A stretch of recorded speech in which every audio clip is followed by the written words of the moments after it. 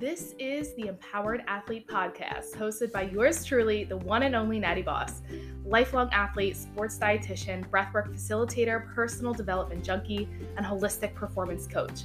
This podcast is here to change the paradigm of what it means to be a high-performance athlete. The intention and mission of this podcast is to help you create freedom, clarity, and balance in your life while giving you the tools to heal yourself, improve your well-being, and optimize performance. I believe that in order to reach our highest potential in this human experience, we must unlearn and let go of everything we've been conditioned to believe about ourselves and the world so that we can truly tap into what our divine path is and have the courage to pursue the curriculum of our soul. It's my hope that after every episode, you feel activated and empowered to make change in your life that supports you in operating from a place of alignment of who you are meant to be. Get ready for major shifts and transformation. It's time to dive in.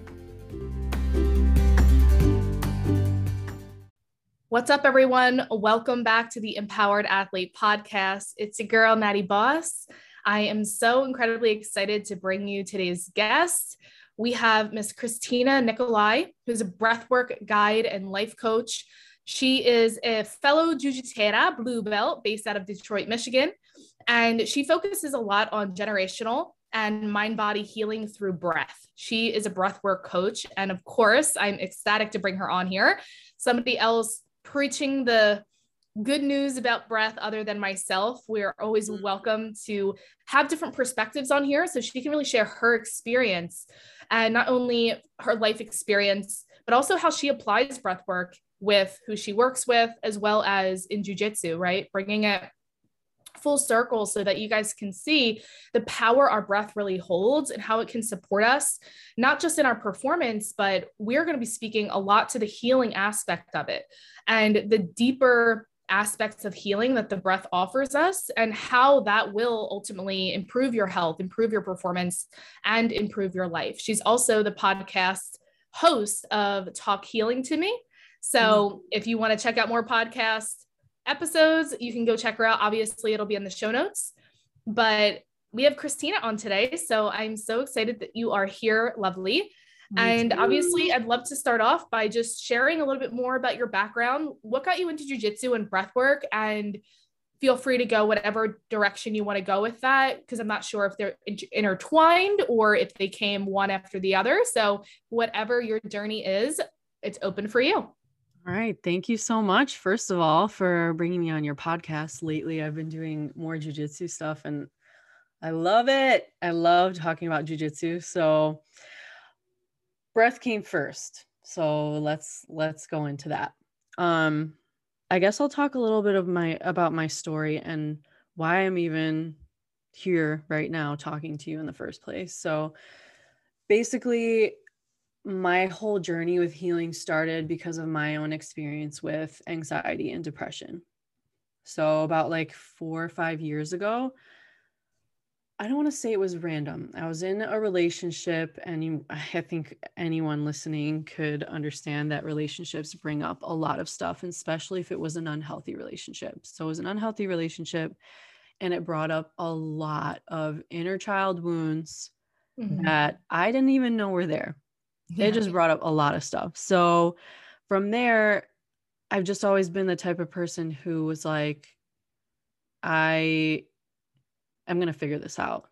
So when I started to feel this anxiety on a daily basis, and I've started to feel depressed, and I was crying on a daily basis, I was having anxiety attacks, and my life was just like at rock bottom. I was losing weight. I wasn't eating. It was just not a pretty picture. And I was like, I can't live like this. Like, this is not how I'm meant to live. And you have voices in your head. Like, one will be saying, this is going to be my life forever. And then the other voice that was a little bit lower, not as loud as the other one, was like, no, this is not how your life is meant to be lived. Yeah. So I listened to that voice. So I started Googling. I honor you for doing, because thank you. We all have that intuitive nudge and we don't necessarily follow it. So I'm so happy that you really listen to it. Yeah, me too. So I was just researching, like, I'm feeling this, I'm feeling that, like, this is what I'm going through. What is happening to me? So anxiety came up and I was like, what, me? I have anxiety? Like, I didn't know at the time. People weren't posting about anxiety and depression and all this stuff like they are now as much 5 years ago. So I was just like checking on YouTube, listening to podcasts about these types of experiences. And I was like, oh my God, I'm not the only one. And there's a possibility to heal. There's a possibility to get past this. So I just was in my like 9 to 5 back then. And I was listening to podcasts every day of like listening to all these people who had overcome what I was dealing with. So I was seeing these examples like, okay, that was like the first thing that helped me was like, okay, it's possible. So I kept listening to podcasts, started to go to therapy, like try these different healing modalities. And like, I was like getting to this place where I was like, okay, this is starting to work. Like I'm kind of changing the way I'm thinking. I'm not feeling as anxious. So I started to eat better, just like overall started treating myself better, and then ended that relationship. And I felt my self-worth kind of rising because I was taking care of myself. Yeah. And when I started to see that, I was like, I feel like this is happening for some kind of reason. Like there's something I can do with this suffering that could help other people. So that fueled me. I was like, okay, I want to find my thing. Like, what's my thing? How am I going to help people? So I started with health coaching, and I was like, this is great. Like the food stuff is great. And there's something that is missing. Like there's something I'm not really clicking with. And then one day I kept seeing breathwork everywhere. I was like, okay, what's the deal with this breathwork? Like I know that there's different things like box breathing and stuff like that, 4-7-8 breath, which were helpful for me. But there was this style of breath work that was going a little bit deeper. So I was like, okay, I saw breath work for trauma. This is when I was living in Brooklyn. Breath work to release trauma. I was like, what is this? I have to go see what this is. So I go to this place called Heal House in Brooklyn. It was a really cute place. And there's mats set up. Everyone's, next to each other. So we're all just sitting next to these strangers, and there's blankets. And then we have our journals. She has this journal in the beginning. I don't remember what it was that we were journaling. And then she's like, okay, I'm going to play this really loud music, and you're going to breathe in this specific way, and showed us the style breath work. And some emotions might come up. Some like old memories might come up. She was just explaining what you might experience. And I was like, okay, let's do this. So we all lay down, and she said she was going to do Reiki as well. So we all lay down and we start breathing. I'm like, okay, cool. We're breathing. The music is really loud, and it's like really, you know how music can just get into your like Your cells. Yeah. So she's playing this great music, and I start to hear people crying, like sobbing, and I was like, whoa, what is this? And I start to feel myself wanting to cry, but I was still in the beginning of my journey, so I wasn't letting myself. Yeah. So I was like, no, you don't need to cry. You don't need to cry. And then I tried so bad to hold it back. I couldn't. So the tears started flowing. I just let myself cry, kept breathing. And then I had this vision of myself leading one of these breathwork sessions with like my family, the women in my family. So that's where the generational healing comes in. And I was like, this is it. This is my thing. I know it. Having that vision just felt so clear. Yeah. So she like comes and puts her hand on my head, and you could just feel her healing energy. And I just like let go and cried. And So beautiful. it's like, you don't know what you might be carrying because it's not on the surface. It's not in your brain telling you like, you need to cry. You need to let this thing out that you've been holding inside for the past 10, 20 years, but your body knows. Yeah. So in those moments when you kind of feel safe to do so, which is why it's really important to have a practitioner that makes you feel safe. 100%. So after that experience, I was like, I want to do this, but I didn't do anything about it until months and months later. The pandemic hit, and for a lot of people, I think this happened, was like this realization that you don't want to do what you've been doing, and you just dive into what you've always wanted to do. So I finally was like, this is the time. So I first started reading books all about breath. And then I held this like group breath work, like a free group breathwork thing. I was like, hey, I'm reading this book on breathing, and there's like a whole 21-day challenge. Does anyone want to do it with me? So I did it, and I just made videos for them every day. And I was like, this is the breath that I read in the books. Let's do it together. And it turned out beautifully. And everyone's responses were like, oh my God, this is amazing. I didn't know there were this many breathwork techniques. I didn't know that, I could feel like this. So after that, I was like, I'm gonna train for this. So I did a training. I went through a training, and then just kept expanding my knowledge in all different areas about the breath, the biomechanical, the way that it affects you mentally, the way that it affects you emotionally, trauma, all of it. And started working with my friends and family, and then expanded and started working with my coaching clients, and they were loving it. People were messaging me like, I can't believe this is like, I can't believe I'm feeling this. Like, I can't believe I haven't cried in this long, or I've been numb for this long. And that was the first time I allowed myself to cry. Or that was the first time I ever said, I love you to myself, and I actually felt it. Yeah. It's crazy. It's And that's really like true self-love.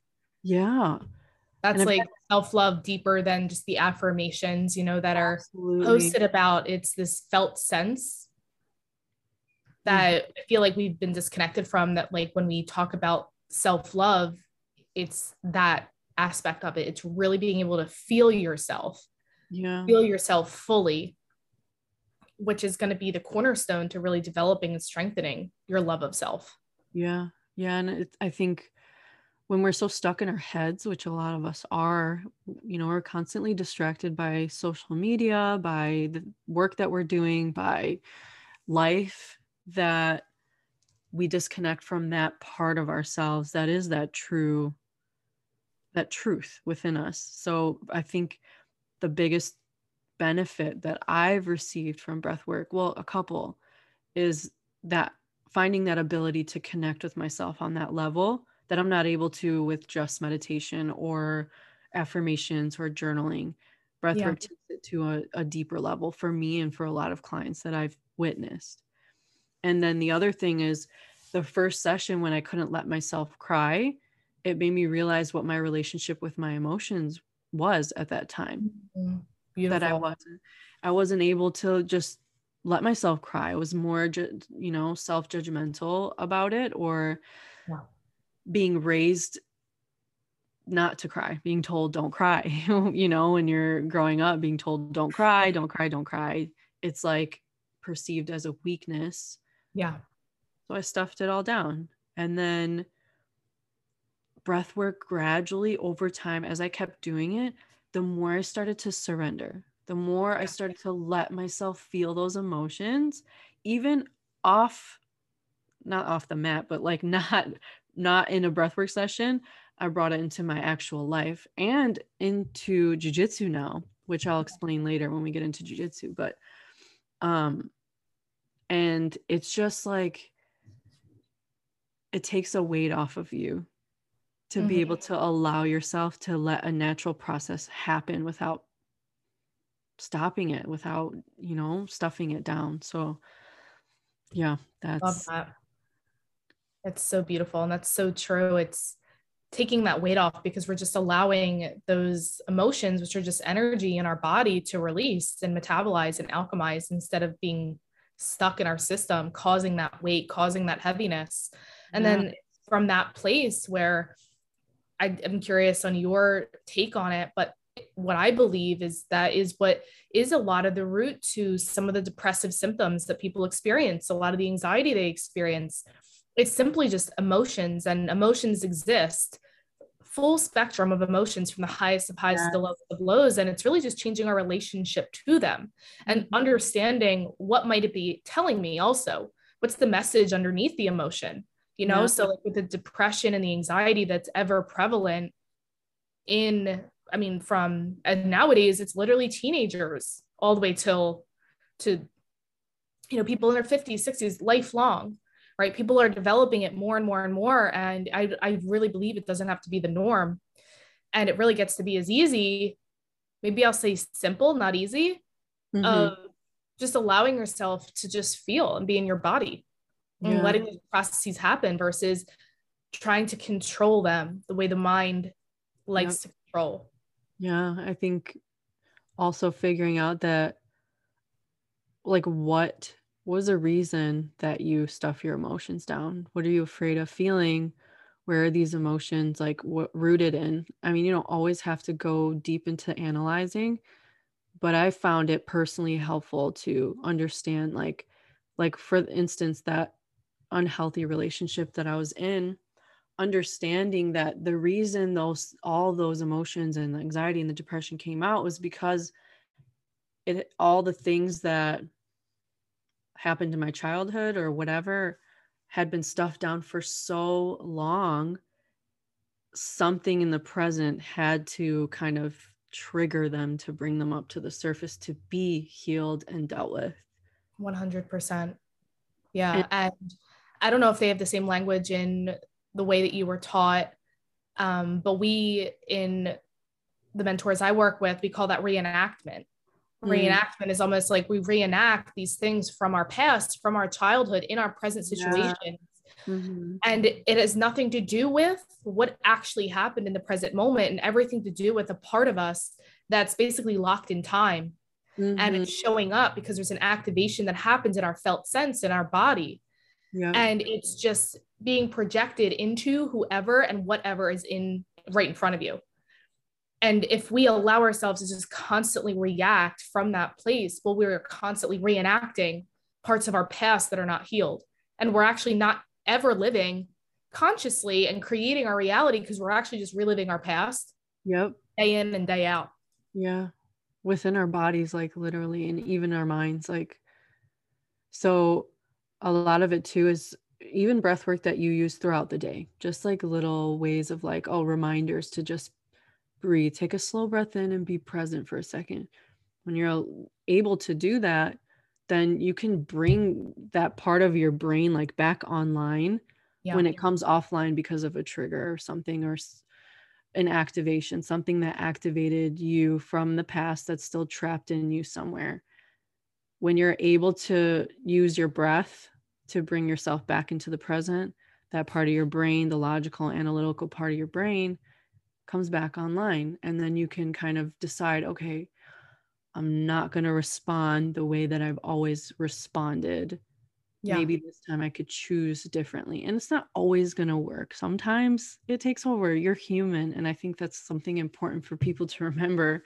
You're human. And if you're on this healing journey, it's like, have compassion for yourself, because sometimes you are going to fall back into old patterns. It happens. 100%. And one of the things that's really helped me along my journey with this is we always fault ourselves for forgetting. We always fault ourselves for forgetting. Oh man, breathwork. I forgot I had that tool and I used it when I was in this trigger, right? But just as much as we forget, we can also remember. So it's like going back and forth into this like vacillation of like, give yourself grace for the times you forget and realize that every time you forget something, you can always remember. So it's really just a matter of, it's the part of the grace process when it comes to being human. Because we so often like we'll put ourselves into this ball of turmoil when we forget something, right? When we're like, oh, I should have acted this way, or I know better, or this or that. Because we're human, we're literally always going to be in cycle of remembering and forgetting. So take the pressure off. Take the pressure off that, again, you have to be perfect in this healing journey. It's going to be anything but perfect. But just every time you forget, remember that you can remember. And then choose again in that moment. And just take the pressure and a weight off that you have to have it all figured out and be right on cue all of the time. You know, in my experience, what I've learned is you're going to create ruptures in relationships and things like just through arguments or this and that when we're reacting, right? But the more present we are, we will be aware to, first of all, they'll become few and far between, because the more present and aware you are, you'll be able to manage that. But then secondly, you get to focus on the repair and not just the rupture. We often fall into like, oh, I did this in this relationship or here, and that's the rupture that happened. But remember that you can always focus on the repair. And the breath, every time that you choose again, you're focusing on the repair. The repair is what heals, because we can't change ruptures that have already happened, but we can focus on the repairs of that rupture to bring us more into wholeness. Yeah. One thing I've also learned in my journey is to not use the breath every time to like, because sometimes we can get into the habit of using the breath as a distraction from an emotion. I don't know if you've ever thought about this, but like if you're so good to bring this up. What? So good to bring this up. Yeah. So like bypassing. Yes, exactly. We don't want to bypass the emotion and I'm not saying like if you're at work and you're talking to your boss and you feel like you're going to have like a panic attack or something like that, that you should just let it full blown happen in front of them if you don't want to. But like if you like could walk away, go to the bathroom or something. This is my personal experience. When I had like an anxiety attack when I was at work, I didn't stuff it down. I went to the bathroom, literally let myself cry. Just let myself cry. So it's really important for us to let ourselves feel, but this is also depends on how safe you feel to feel these emotions. Yes. So like taking these things into account, like do you have someone safe there that could support you while you feel this emotion? Do you feel safe enough to allow this emotion to come up? But realizing or recognizing when you're using the breath or journaling or something to avoid feeling, because sometimes it's not about doing, but just feeling and being with it in the Most moment. times. Yeah. Yeah, agreed. Most times. Yeah, that's really, really amazing point that you brought up. And just for those listening, something I want to offer you, because like Kristina said, it is so imperative that we feel, but what always comes before that is safety. In my opinion, safety is the crux of everything. The reason why we have all the suffering in the world and within ourselves is because we don't feel safe. So when those things happen in public and you just don't, maybe you don't feel safe, if you don't have the support system, if you don't feel that you're in an environment to feel safe, safety is the number one priority. There's a couple of things, as Kristina said, if you can seclude yourself in the bathroom, let yourself cry a little bit, maybe just feel better, let yourself feel in that moment. If you're able to create that space and you feel safe enough in your system to allow that to happen, then 100% go for it. The other aspect, which requires a little bit more self-loving discipline, that I teach my clients, my students, is really making a commitment and a vow to yourself that you will come back to it. So if in that moment you don't feel safe and you're like, there's no way in this moment I could feel safe to do this, the hard part is make sure you come back to it. So set that sacred time aside and say, okay, tonight I'm going to give myself 10 minutes and I'm going to actually go back into that feeling and let myself feel it there where I'm safe. So that's like the one thing that I would add that I personally share with my people, because I totally understand. And you don't want to express yourself when you don't feel safe, because that's when all of our mechanisms and our protectors start to come back online. And it can really make us kind of spiral in a downward way. So just like make that vow to yourself that you will come back to it and literally schedule it in like you would a work meeting. Like this is a commitment that you're making to yourself, just like your commitment that you're going to the doctor, commitment you're going to jujitsu, commit this time to yourself. I promise you, you will never, ever regret it. This is the beginning stages of you really learning what it means to show up for yourself. And that is healing in a nutshell. Yeah, I totally agree. And I've done this. I've done it. And like, I still do it where I'm like, okay, there have been times where I've had a moment where I was like on my way to yoga and I had something show up that made me want to cry and just like break down in that moment. I got to yoga, did my yoga session. I wasn't going to cry in yoga and like whatever. So I left yoga, got home and just cried and just let myself cried, let it out. And it was like coming out like a waterfall. And I just let it. And then I personally have a safe relationship with my boyfriend, and he came in and he supported me Beautiful. and just let me be. And that's why I mentioned like having a safe relationship, having someone there to support you is also very helpful. Yeah.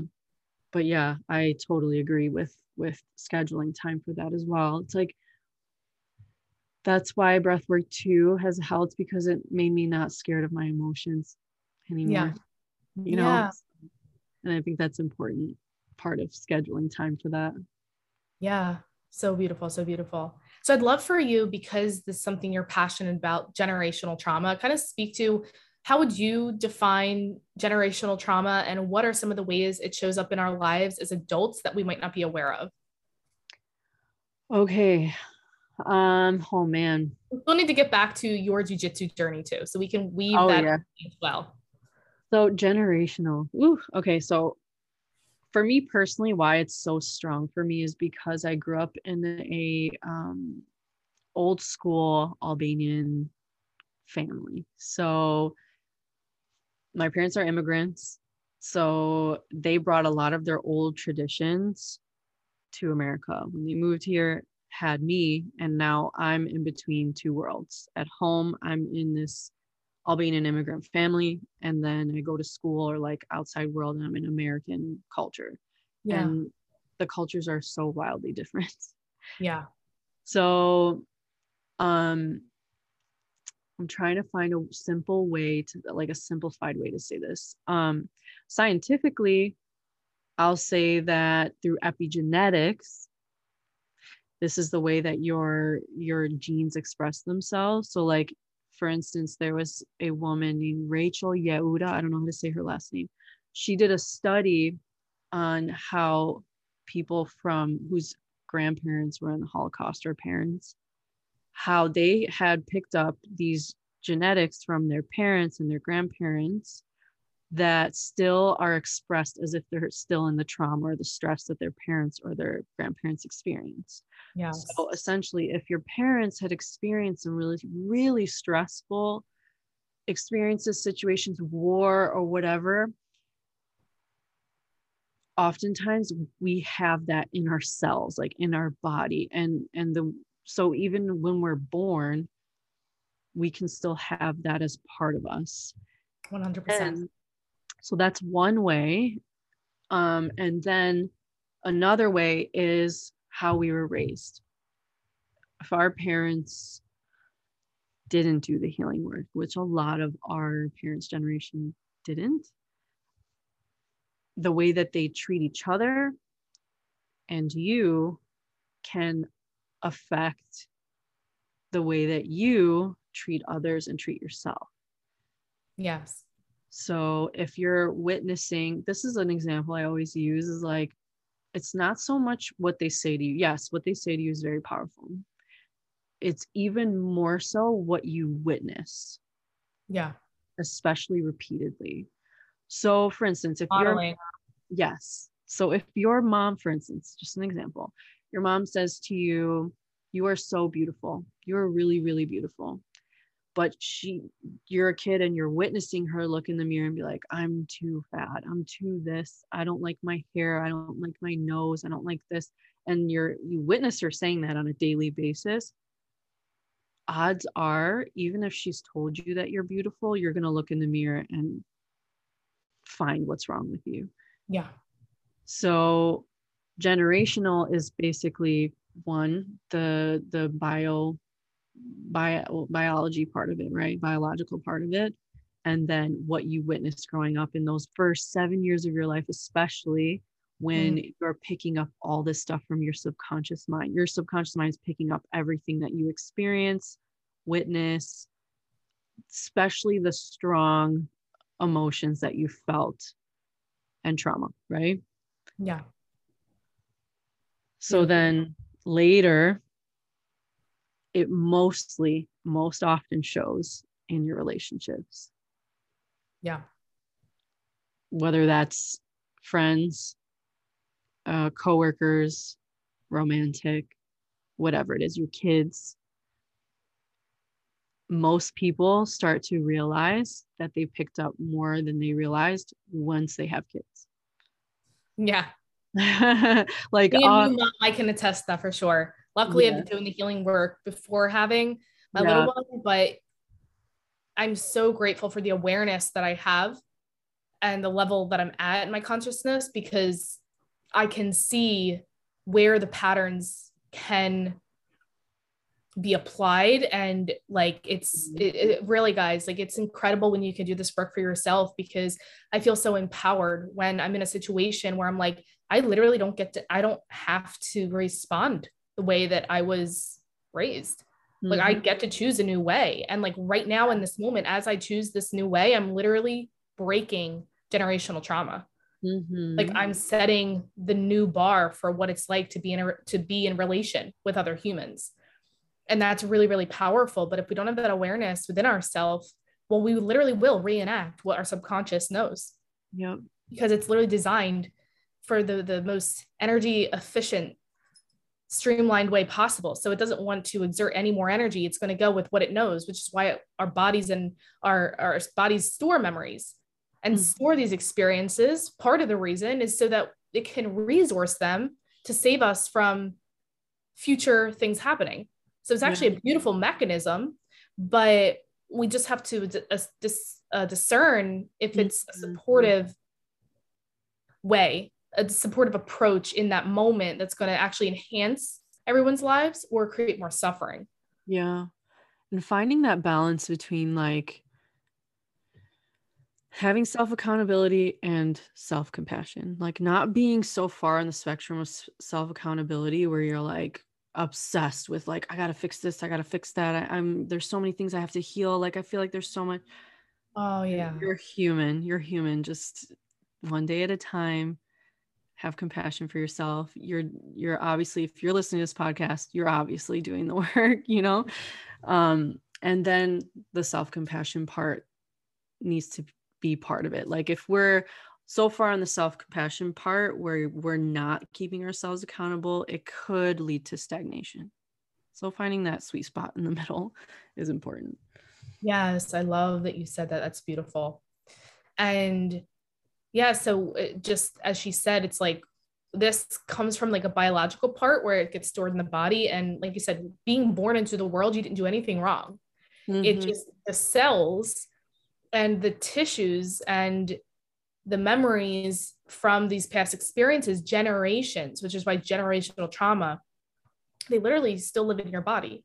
So, of course, you're not aware of it. So that's why doing this work, which is a lot of the subconscious somatic work, it's important to remember that your mind isn't going to know what you need to let go of or what's actually being held in your body. So we really need to release our mind, release all expectations, release all types of specific agendas around, oh, I want to heal this, or maybe it's this. You literally just need to be in your body and your body will heal itself. Your body knows how to heal itself. We just need to give it that safety, that time, that space.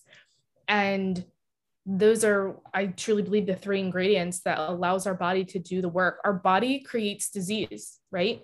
When we feed it terrible food, when we allow it to be chronically stressed, it will create disease. Absolutely. So what's to say that our body can't heal itself? But we never focus on that for some reason. We're not taught to. You know, we're not taught to. Exactly.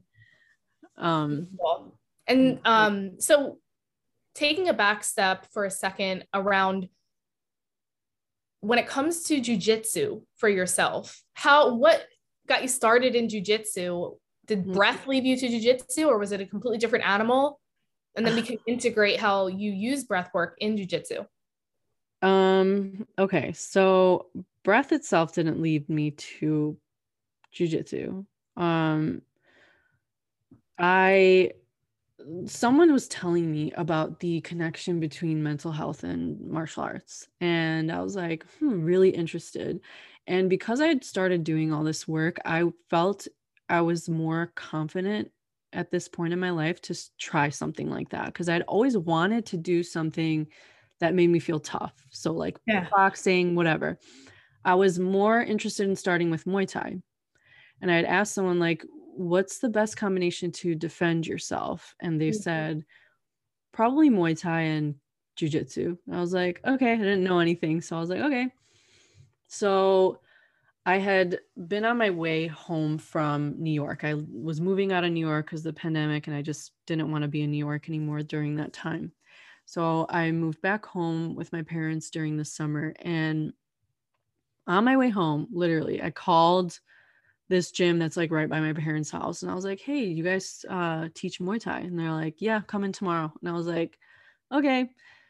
Got to Detroit like 7 p.m. Next day, I went straight there and started training. And I loved it so much. And I was like, I'd never been athletic in my entire life. So anyone calling me an athlete feels weird. Like I get imposter syndrome still when people say that. So, so I start training and it's like all mostly guys, and I'm keeping up with all of them. Like because of the breath that I've been training myself, like I breathe only through the nose, focus on your breath, be present. And I was like keeping up with all of them, sometimes doing even better than them. And I was like, whoa, like this is interesting. Like I can do way more than I thought I could physically. Yeah. So these people were like, hey, come try jujitsu, come try jujitsu. And I was like, I don't know, I'm gonna wait, I think, because I was intimidated. And they were like, just come, just I swear you're gonna love it. You're gonna love it. And I was like, okay, fine, I'll try it. So finally they convinced me and I went in my first day and I was like, can you hear that banging? No. Okay, good. Okay. So I went in and I was like, okay, they showed a move. I don't remember what it was. I think it was like omoplata. And I was like, what the heck are they doing? Like, how am I going to learn this? It was like my brain couldn't comprehend what they were doing. So luckily, a lot of people in jiu-jitsu are really nice. So my first partner, who is now ironically my boyfriend, was really nice and really patient with me. So he was like, you're picking this up pretty fast. And who knows if that was a pickup line or like whatever. But You never know. You never know. Right. So I fell in love with it.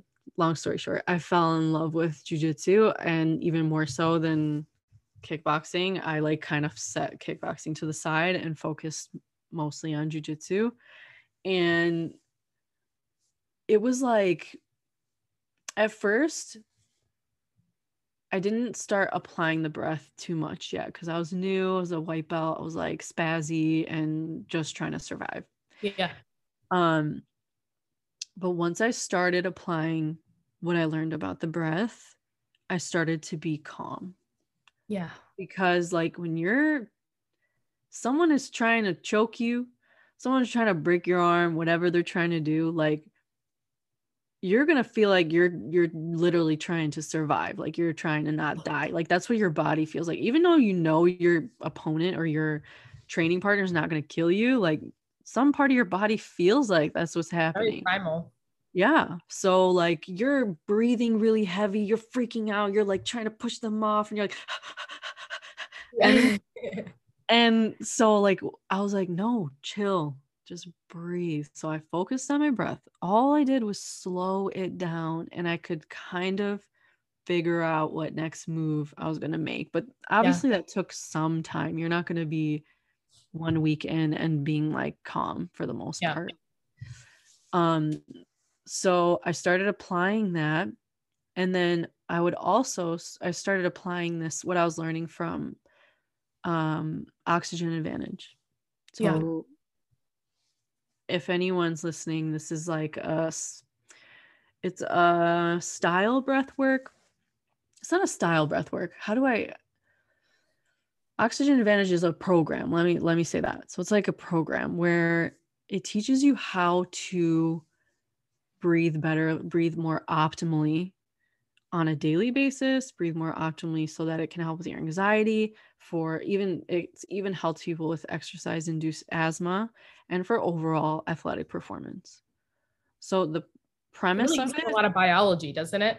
Yeah. So the premise of it is being able to tolerate more carbon dioxide. So Yeah. we've been taught a lot about oxygen, oxygen, oxygen, right? But carbon dioxide is just as important. Think of carbon dioxide as like, it dilates your blood vessels, which allows the oxygen to travel to your muscles, to your organs, to everywhere that needs the oxygen for fuel. Carbon dioxide allows that travel to be more smooth and more efficient. Now, if you're someone who is breathing really heavy all the time, you're breathing from your chest, you're doing what is essentially called overbreathing. So now your oxygen and CO2 levels are off. Yeah. So you want those to be on the right levels. And so overbreathing is when you're offloading too much CO2. So you're like hyperventilating. Say you just did a roll and after you're like all breathing through the mouth. So the most important elements of breathing that I've been learning is to breathe through the nose as much as possible. Mm-hmm. Like even in your sleep. Like maybe some people think this is crazy, but I sleep with tape on my mouth. No, actually, I was actually going to buy that this week. Okay. Yeah. So I've been doing it for months and months. So, well, I've been doing essentially a year, but I took some time off and then came back to it. But it helps you breathe better when you're sleeping. So you're getting optimal sleep. It prevents you from snoring. It prevents you from sleep apnea, all those things, right? I'm not going to say prevents you from sleep apnea because I don't want to make that big claim, but it's helped a lot of people with it. Yeah. But if you have sleep apnea, you should talk to a doctor before you do something like that. But so overall, if you are learning how to breathe in through the nose, breathing from the diaphragm, Mm-hmm. breathing slower, and then extending your exhales, then you're essentially a good breather. Now, one way to test how well you breathe is the BOLT score. It's the blood oxygen level test. So what you do is you take a normal breath in and a normal breath out. You're not manipulating it. You're not changing it. Just take a slow breath in, a normal breath in, a normal breath out. At the bottom of the exhale, you plug your nose. Hold your breath until that very moment you feel the first sign that you need to breathe. This could be like a need to swallow. It could be an involuntary constriction of your breathing muscles, or like your chest is constricting, like just a little sign that you feel like, okay, I need to breathe in. This isn't testing how long you can hold your breath.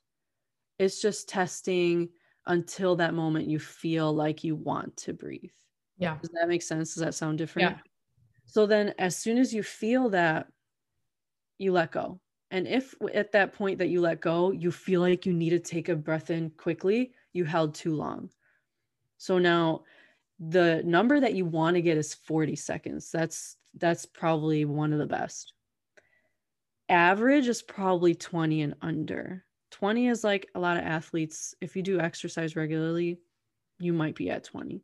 If you're below that, then there's some work that needs to be done. There's an indication that your nose might be plugged. There's an indication that you might have sleep apnea, or you snore when you're sleeping, or you just have overall breathlessness throughout the day.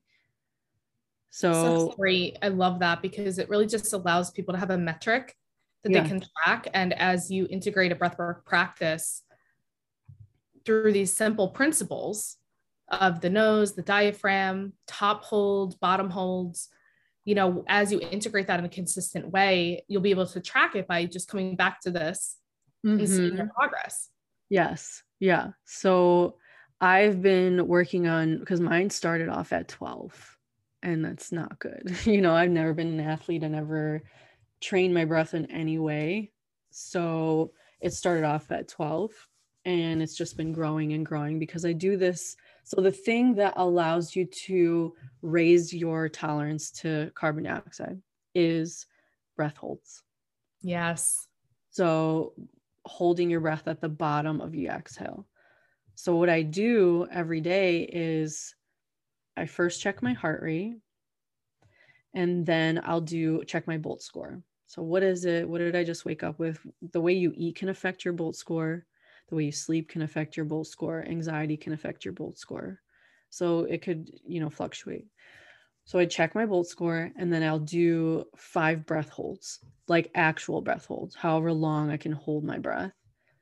And then after that, I'll check my Bolt score again, and then check my heart rate again to see if it went down because of all the breath holding, the relaxation of just being with your breath, being present. And I've seen it just grow and grow and grow. And how that affects you on the mats is, one, having that control of your breath, being conscious of your breath, because if we're not thinking about our breath, or like having an intention of, okay, when I go into jiu-jitsu today, I'm going to focus on my breath, then it's easy to kind of get lost in the panic, right? 100%. That's usually my number one tip I give white belts. They're like, what Yeah, technique me should I focus too. on? What should I do this? I'm like, literally your breath. Yes, It's me the too. only thing that's going to help you, because the reality of it is you are in survival mode and you Mm-hmm. also don't know anything. So focus on your breath. It's going to take you farther than anything else. Yeah, yep. I'll like roll with white belts now, like new white belts, and they'll be freaking out. I'm like, hey, just breathe. And then they'll stop and breathe because they're like hyperventilating, offloading too much CO2, which over time is not good for our bodies as athletes, Yeah, So, 100%. And what's your so favorite breath blend or breath pattern that you personally use for jujitsu, maybe in the moment, or if you have something different that you prepare before class starts or like competition, or like in the moment, if you notice, hey, I'm kind of breathing from my chest right now in an uncomfortable position, what is your go-to? my favorite, like if you're just talking about like preparing or like when in between rounds, what I'll do is in for 4, out for 6, hold for 5. So I'm incorporating the breath hold. I'm also extending my exhale. So this is good for bringing your heart rate down, because when you breathe Yes. in, your heart rate goes up. When you breathe out, your heart rate goes down. So extending that exhale will bring your heart rate down, will bring your sympathetic nervous system into a parasympathetic state, Yes. which meaning your fight or flight going into relaxation, right? And then the breath hold is also allowing me time to increase my tolerance to CO2. Yes. So it's like a perfect blend. And then on the exhale, you're working your diaphragm the most. So if you extend it, then it's like, our diaphragm being a muscle, you're training it to work. Yeah. Yeah, that's why that's Beautiful. one of my favorite. I love that. Yeah, holds are my absolute favorite. Sure, my Mhm. students are sick of them. I do them every session because they're so important. But I personally love combining top holds and bottom holds. I like to do. Yeah. The top holds, I feel, make me feel better. The bottom holds are harder. They're like Yeah, the they are bottom way holds. harder. Yeah, Way harder. those are the bottom holds are good for really training. So if you're like, that's like how I differentiate is like, that's like the masculine style, like where you're like training that baseline breath, you're trying to train your breath to help you long term. And then the top hold is like, it calms me down, just makes me feel like, I don't know, that's just me. I love the Oh top. yeah, I love that. So so fun. And so you've offered a lot in this conversation so far, and I really believe that many people are taking away from your experience, your story. Hopefully, you guys, with her sharing just her perspective, feel a little bit more inclined to try breath work and at least give it a shot. Again, it doesn't have to be crazy complicated. It gets to be as easy as 4 counts in, 6 counts out, and just giving yourself the gift of at least trying it once. The breath is something you have with you always. So you really get to use it as this tool to become superhuman because it really will support you in becoming superhuman. But I'd love to wrap up with you, Kristina. Just what advice would you recommend for someone or people looking to heal on a deeper level using breath work, but maybe they're still hesitant or still don't quite understand? Oh, the biggest thing that I would say is find someone like a breathwork guide, teacher, someone, whether it's me or Natalie, like whoever, that makes you feel safe, someone that's trauma informed, someone that can help guide you into breath work. Like there are ways that you can try it yourself. You can try like box breathing at home. You can try 4-7-8 breath. You can try the breath I gave you, the 4-6-5. But if you want to go a little bit deeper, finding someone that speaks to you, you feel kind of a connection with them, even if you haven't met them, you feel some kind of connection, or how they speaks to you, starting with a teacher to support you and guide you is really, really powerful. And having them be trauma informed and to hold you in a safe container is really, really important. Yeah. To help you on this journey, at least starting. Yeah, that's a great piece of advice, because it can be scary when, we unlock this conversation and we talk about past experiences and memories might come up. You're like, okay, well, I'm definitely not doing it now. Yeah. Our intention is to first of all normalize it, that every single human being experiences this, and just like more importantly, like you don't have to choose suffering. There gets to be another way. And like she said, it's amazing advice, is just find somebody where you feel safe to explore this. Yes. Because it's really important. If we don't have safety when we embark on this journey of inner healing and growth, we can get re-traumatized in our system, which only puts us further and further away from our healing. So it's important to really go slow and be with somebody who you can trust and that has this resonance in your system. Yes. And it's an amazing piece of advice. And of course, how can people contact you if they want to contact you just to hang out or for breath work? Yeah, please contact me. I love meeting new jiu-jitsu ladies. So, and I don't know if it's you're predominantly women that follow you, but, you can follow me on Instagram at Kristina Nicolaj, and I have a website, KristinaNicolaj.com, or you can listen to my podcast, Talk Healing to Me. Either way, just message me. I love to meet new people. So Yay. Yeah. And I'll make sure all that stuff is in the show notes for you guys to check her out. And of course, I wanted to end with just a quick little question to put you on the spot. I know that you're still newer, but you're a blue belt, so you probably have some tools in your tool belt of jiu-jitsu. What is your favorite submission right now or your takedown? Okay, I suck at takedowns. I'm like literally right now trying to work on takedowns, but my favorite submission, I don't know why, is the guillotine. I just like for it all the time, and I've just been getting it on men bigger than me and like all these different people, and it's just been like, I don't know why. And the more I do it, the better I get at it. So it's just my go-to now, and people don't expect it. I don't know why people don't expect it. But if people are shooting for a takedown or people have wrestling their main thing, they shoot their head forward, and I'm like, oh, thank you. Yes, bittersweet. That always feels really good. Amazing. I love it. Good old guillotine. Yeah. Awesome. Well, thank you so much, my love, for being here and sharing your story, your wisdom, your insight. I really encourage you guys to connect with her. Part of this community on this podcast is to really be able to expand our awareness and expand our network, expand our communities, so we can kind of have this ripple effect of creating a community environment, a world where we are empowering each other, supporting each other. And she's an amazing person to know.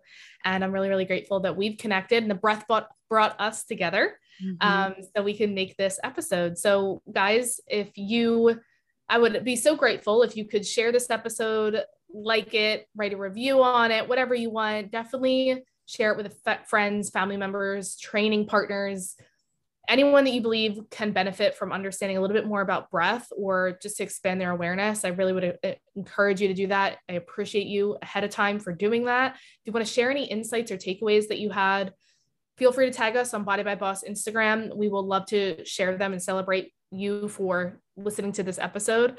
And that's all for this episode. Thank you, Kristina, for being here, and we'll see you in the next one. Hi, thank you so much. Bye. Bye.